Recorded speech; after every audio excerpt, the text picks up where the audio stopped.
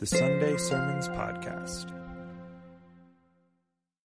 Thank you for worshiping with us. And man, you guys really were singing today, and that's a blessing to us. I know it's a blessing to God. I'm excited today to wrap up a summer-long series simply called Love. We've been doing a deep dive into what God calls love, how God defines love. We don't even have an English word. We got love, but it could mean a lot of things. But agape we keep coming back to that one because it's so much richer and fuller. Agape summarizes all the stuff about God, all the stuff about love, all at once. We've looked at this chart over and over, the diagram that kind of puts everything that Paul says in this passage we've been exploring about love. And it reminds us that love, God's love, is in that sweet spot in the middle. When we really love like God, it defines us. It defines who we are. It's how we look at life, how we approach every situation and every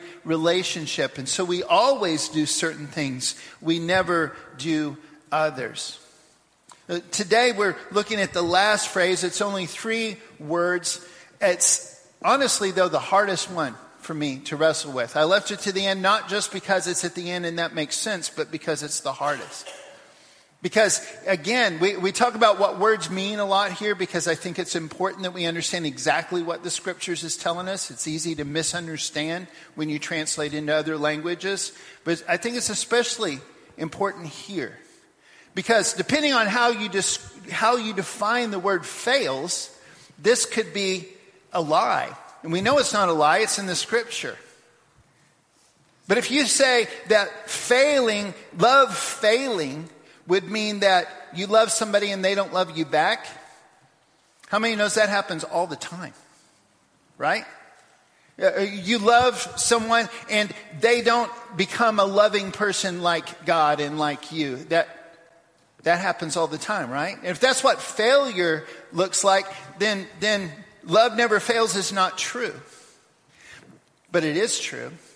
And in the original language, that word is actually falls.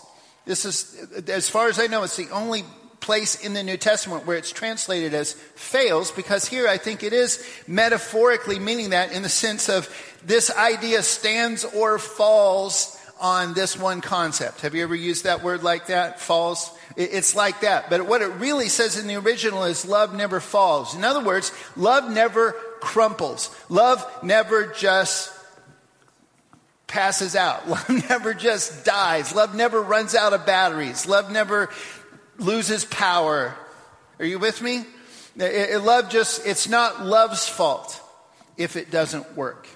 I think an easy way to say it would be like this. Love never totally gives up. And if you would say that out loud with me. I like to have people say things out loud with me just because I've read that it actually sticks better and I want this to stick. So say it out loud with me if you will. Love never totally gives up.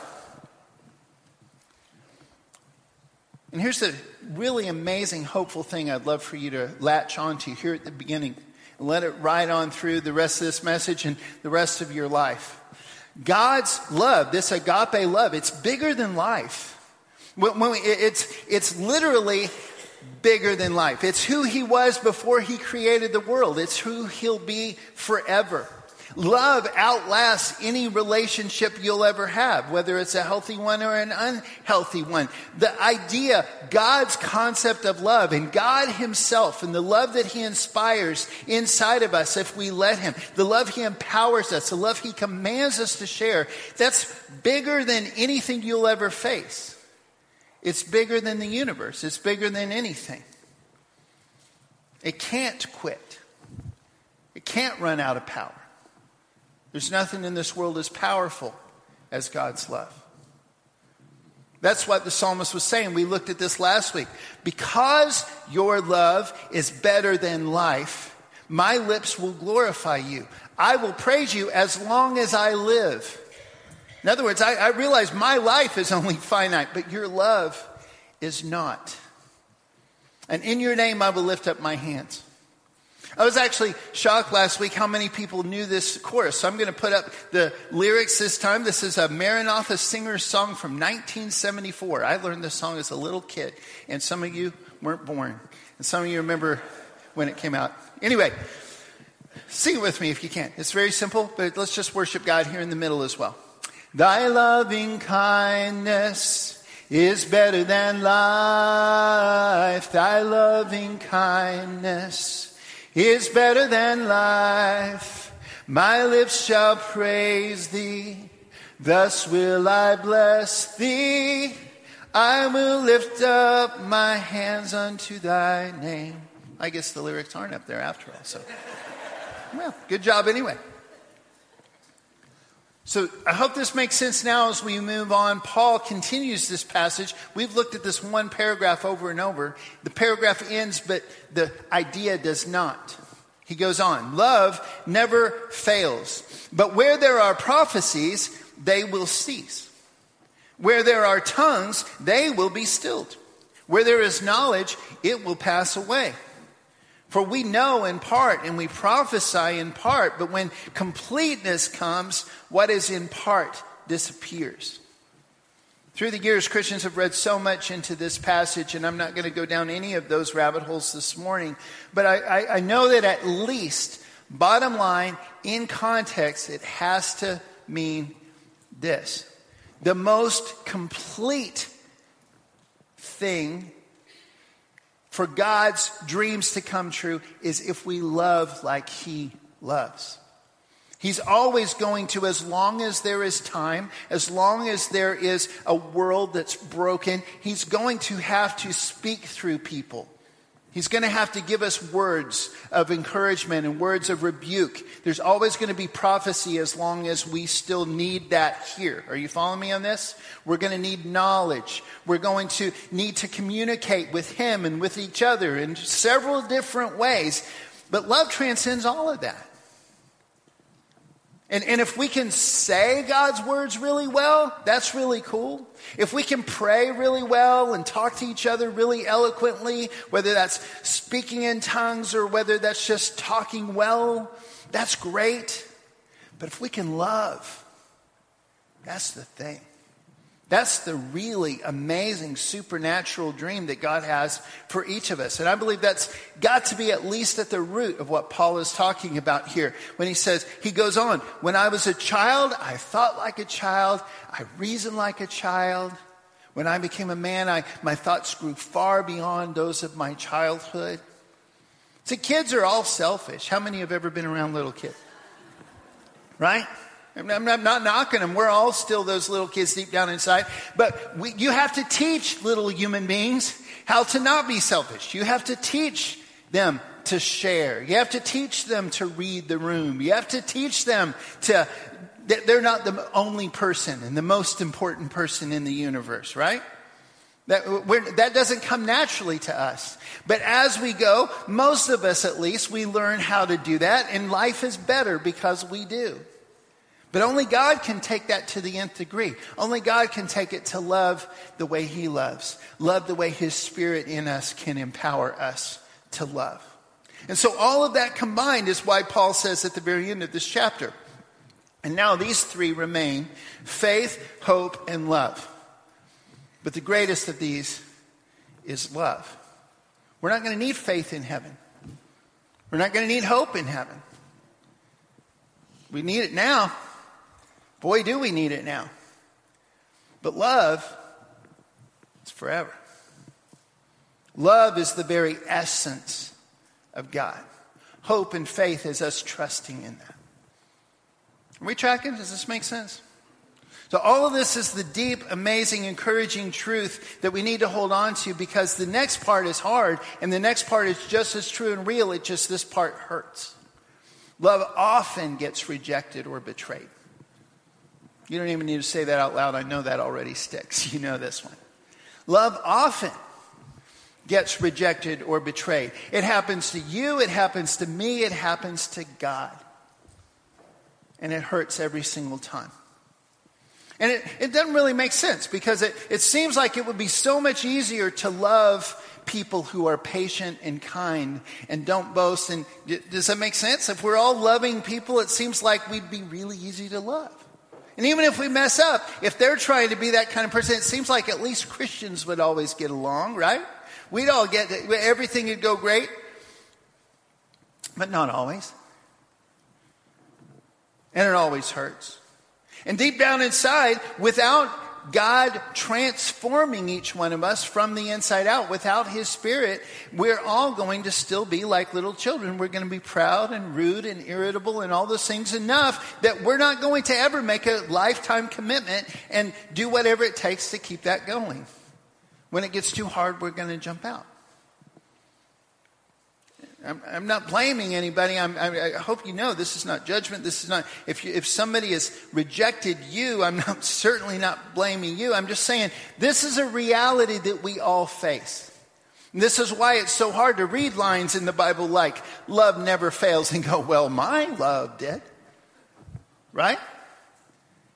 But your love didn't. It wasn't love's fault. How many of you guys stop at traffic lights? Anybody? Please tell me you. Okay. Sometimes I ask questions and nobody responds. I'm like, seriously? Nobody? Okay. So here's the thing. That it amazes me. Sometimes if you ever see me driving, I'm always thinking about something. I'm never going to wave at you because I just don't see you. I'm sorry. I see cars and lines and thinking and praying. Anyway. Sometimes I giggle at lights just thinking about how ridiculous it is that we all just stop. The little light switches and everybody stops. What a miracle. It's hard to get anybody to do anything. You know what I'm saying? But we all just do that. But what happens when we don't? Crashes, right? You know that intersection down there by Kroger and Lowe's and stuff? You see that all the time. Just hang out there. You'll see it. It happens all the time. I don't know what's going on down there, but they're just always forgetting how lights work. Okay? Just always. Here's the thing. It's not the light's fault. It's a good system. Traffic lights are a good system. It's not the traffic light's fault. It's our fault. We're the ones who mess up. But we mess up all the time. Just like that intersection. In fact, it gets so far sometimes for some of us that God just kind of says, fine, see how that works out for you. Just do it. And He lets us think our own way. He lets us get so far. In Romans chapter 1, and by the way, I think it says that, it says it on the screen in your handout. There's a misprint. It says 12, Romans 12. That's Romans 1, verse 32. Although they know God's righteous decree that those who do such things deserve death, they not only continue to do those very things, but also approve of those who practice them.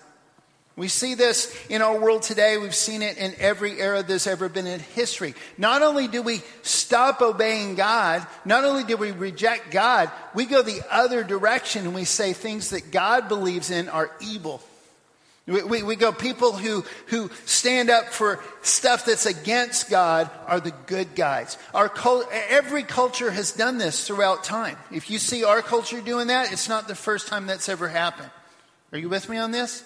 It's how it works. It is because God says, no, this is true. This is how it works. This is how I created you. This is how love works. This is how life works. This is how your body works. Blah, blah, blah, blah, blah. God throws it all out there. And if we reject Him, Paul lays this out. We reject Him. And then we start looking at other things to worship instead. And there's this slippery slope. And eventually, we believe that the opposite of good is good.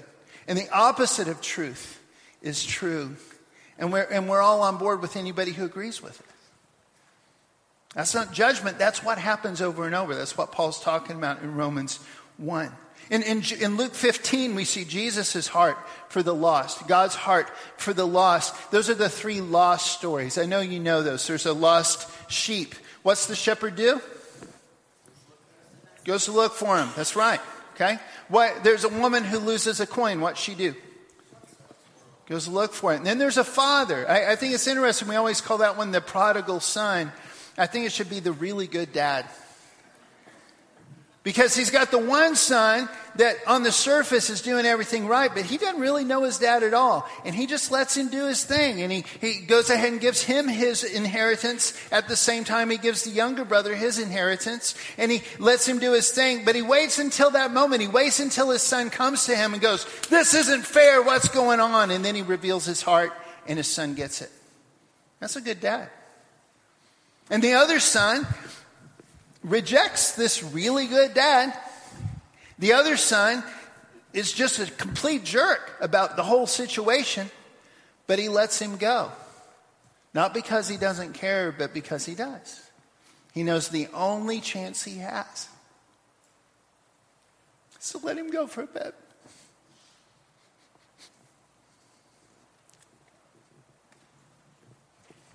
And here's the next big truth that leads us to. Love never falls down, love never crumples. But I promise you, if you really love anybody God's way, you will fall at the feet of Jesus over and over again. I'm sorry. Every day, the more you love, the more you're just going to crumple at the feet of Jesus every single day. Because people are going to break your heart. They're going to break God's heart. They're going to reject your love, and they're going to reject God's love. And it hurts.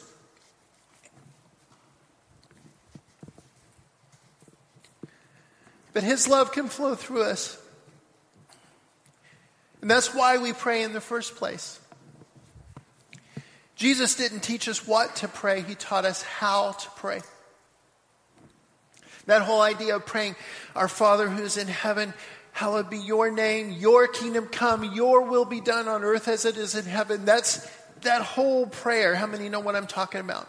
And if you memorize it and sometimes you recite it and you find meaning in that, praise God. I do too. It's wonderful. It's beautiful. I'm not saying that's wrong. I'm saying that the main thing he was trying to do there was show us this is how you approach God.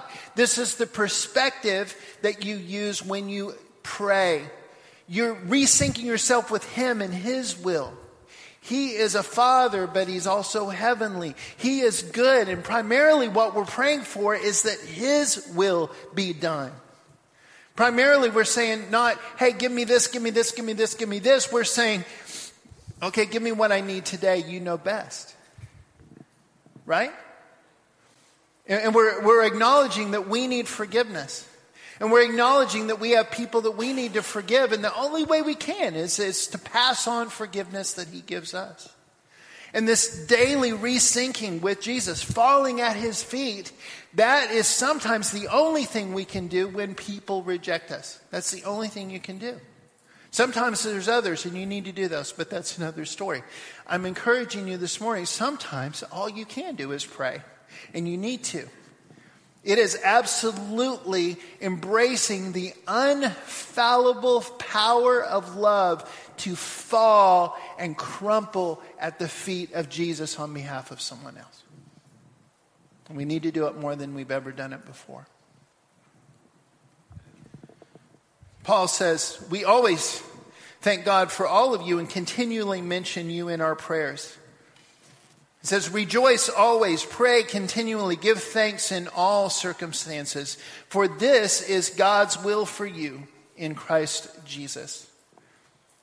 In Colossians, he says, for this reason, since the day we heard about you, we have not stopped praying for you. We continually ask God to fill you with the knowledge of his will through all the wisdom and understanding that the Spirit gives. I love how throughout the New Testament you see people falling at the feet of Jesus, literally. In the Gospels, when Jesus is physically walking around, you see them coming right up to Jesus and falling at his feet. There's so many great stories about that. Jairus and the woman who he healed on the way to heal Jairus' daughter. And there's just so many. One of my personal favorites is when a father comes to Jesus and asks that he gets rid of the demons that are messing with his son. And the disciples had already been trying. They'd already been trying to kick that demon out. And Jesus had given them authority to do so. None of us have authority over demons, but Jesus can give that to us as the children of God. The demons have to leave. The devil himself has to leave if we tell him to in Jesus' name. You know this, right? If you're a child of God. It's not you, but you've got that authority because of who your daddy is, right? If he's really your daddy. So that had already happened, but they're trying their best, and this demon won't leave. He just won't leave. And so the guy comes and falls at the feet of Jesus. And I love this guy. He's one of my favorite guys in the whole Bible because he reminds me so much of me. Jesus asked him, do you believe that I can help your son? And he says, Lord, I believe. Help my unbelief. I even need you to help me believe enough. I do believe. That's why I'm here. That's why I'm falling at your feet. But I even need you to help me believe more. I need you to help me believe in you enough to even pray this prayer. And I need you to help me believe by answering this prayer. Show me your power, God. That reminds me of almost every prayer I ever pray. Well, Jesus does kick the demon out, and it's pretty easy because he's Jesus. Mark 9:28. After Jesus had gone indoors, his disciples asked him privately, why couldn't we drive it out? And he replied, this kind can only come out by prayer. Hear me on this. This is another rabbit hole we're just going to dip our toes in. We're going to keep going. Okay? I'm not sure how all the demon hierarchies work or exactly. I don't even know. I don't care at this point. Not today anyway. But here's what I know. When God gives you authority to do stuff, there's some stuff you can just do and just move on. But there's some stuff that you still have to pray about. We still have to sync ourselves to God. It's like if you've got a phone, how many's got hold up a phone if you got a phone with you this morning? Okay. None of those are plugged in right now, right? Okay? But if you want to update them, if you want to do something special with them, if you really want to make sure you've got them for the whole rest of the day, what do you have to do? You got to recharge them. Prayer is when we plug right back in. Prayer is when we connect to the actual power source.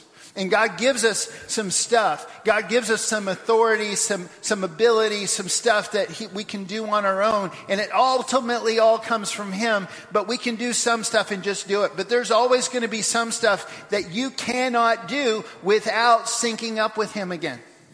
Are you with me? The prayer is the key. And it's not just demons. It's a lot of stuff. Okay? And that's what Jesus is telling them at this.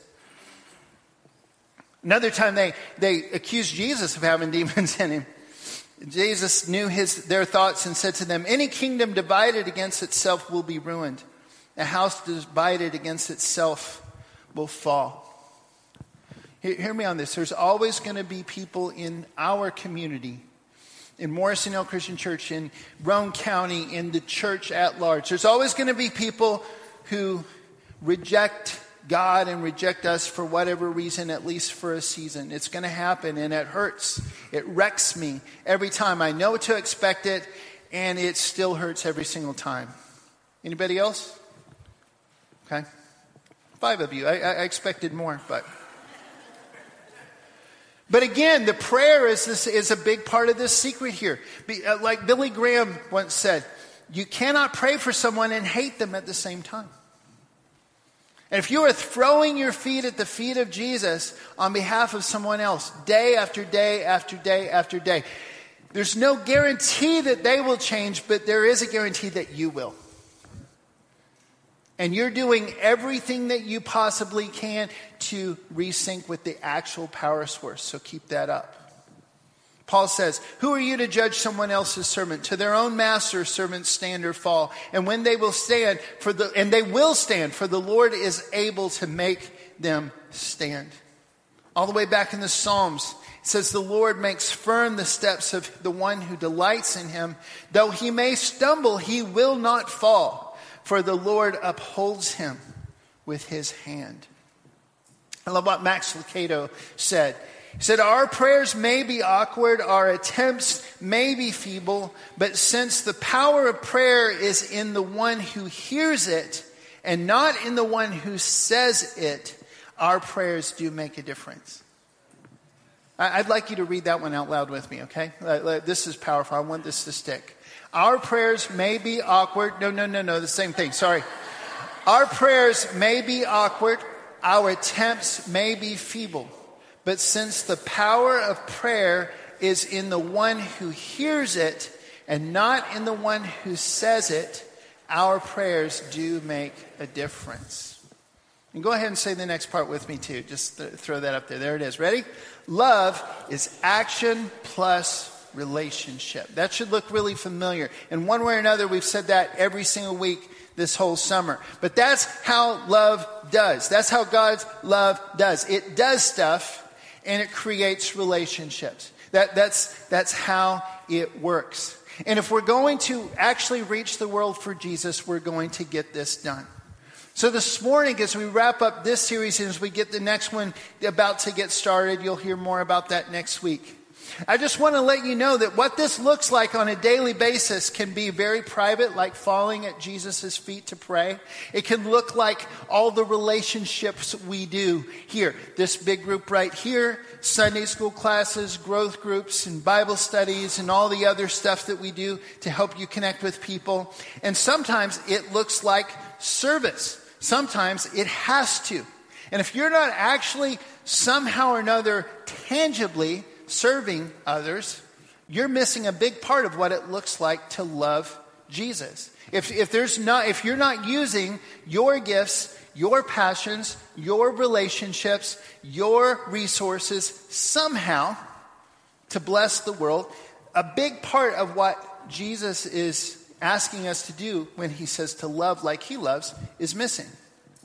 Here's just a couple of ideas here at the church. This isn't even the whole thing. In fact, if you got your bulletins with you, and if you're joining us online, welcome, by the way. I don't think I said that to the camera. Hi. You should have it digitally. All of you should have a handout that lists a bunch of them. I'm sure we probably missed a couple of them. But the idea of this is we have a bunch of ministries already. Maybe some of you have some burning in your heart that need to start. This week, before the ministry fair, we all need to communicate as much as we can before next week. But at the ministry fair, you're going to do this. So I'm going to just race through several possibilities, just a couple of them this morning. But my goal here is that you just catch this dream, catch this fire. That you spend this week saying, God, where do you want me to serve? And I know many of you are already serving. God bless you. Maybe you need to back off. A couple of you might need to stop doing 2 or 3 things and concentrate on 1 or 2 of them, okay? But if you're not serving anywhere, here's some of the places. Number 1, we always need youth leaders. Always. If you could work with preschoolers, if you could work with children, preteens, teenagers, young adults, anybody who's younger than you. We need older adults to work with adults who aren't really that young, but they're younger than you. If you can mentor somebody, we always need that. And Billy, there he is right there. It's true, right? We always need help with the youth. There's so many ways, and you don't have to teach. There's other options as well. You can fix food and play games and all kinds of stuff. Anyway, we need lots of adult leaders. Lots. Because as our church grows, we're going to get bigger and bigger by getting more and more small groups. Okay? We're only going to be able to reach so many people by having them show up in this room. But we can transform lives by having lots and lots of groups that do life together. We need more leaders who do that. We've got several great ones, but we need more. If you're interested in that, pray about it. Come and talk to us. We'll walk you through that. We need friendly people. We actually have teams of welcoming people and people that open the doors and answer questions, but we also just need you to do that. And we're not looking for introverts to just really suck it up. We're asking, some of you are gifted in this. Some of you are naturally just really friendly. Some of you have a supernatural gift of hospitality or encouragement.